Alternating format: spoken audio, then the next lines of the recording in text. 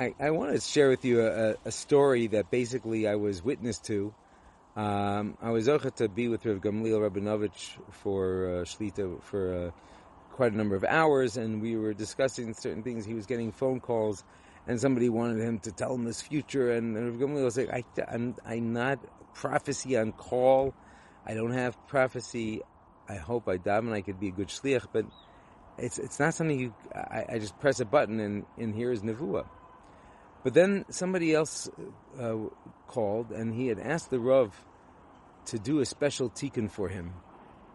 And this tikkun involved in a lot of mesiras nefesh on the person's part.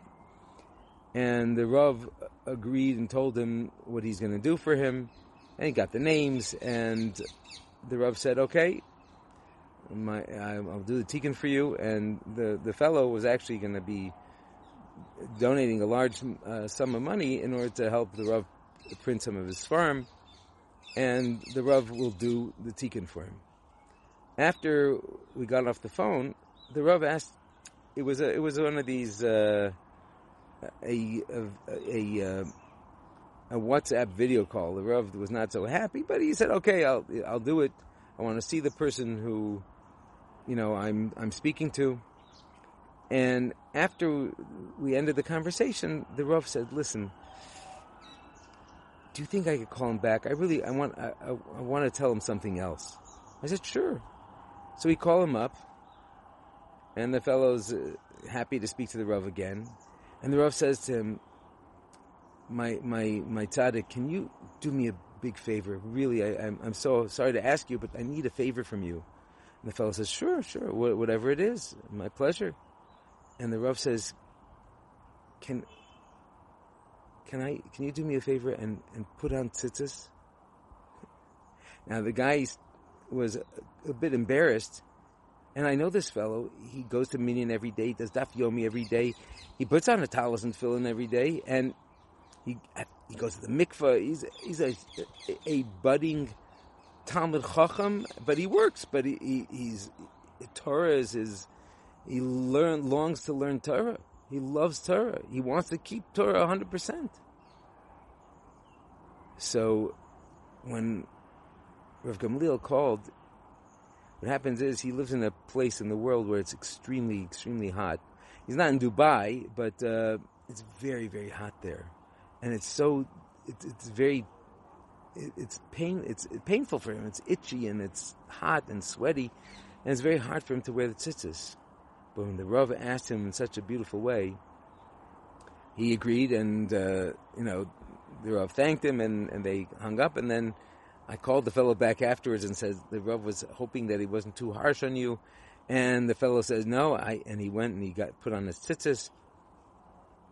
And so afterwards, I asked Rav Gamliel. I said, Rav Gamliel, I mean, I know you say you don't have nevuah on call, but how did that happen? How did that happen that you were able to see this? And he says, I don't know, but as soon as I got off the phone, my neshama was screaming to me, tell him to wear tzitzis, tell him to wear tzitzis, tell him.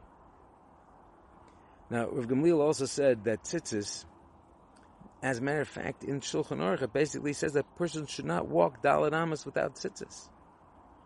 There are people that, according to Arizal, sleep with tzitzis. It's a tremendous segula, but it's also something, like we said before, it lifts up our self-esteem. It makes us realize that we're representing the king. But it also is a tremendous reminder of our obligation of what we got to do in this world.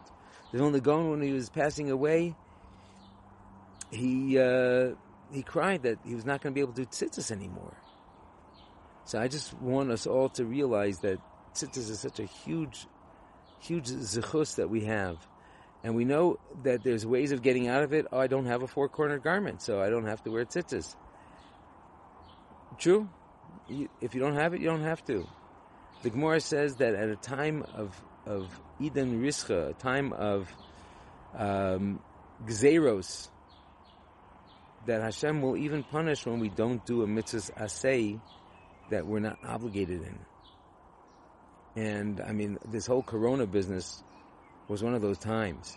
And I think that even hopefully we're over it, But we don't know if any other crazy gzeras are on the way. We see the anti-Semitism is exponentially expanding. It's unbelievable.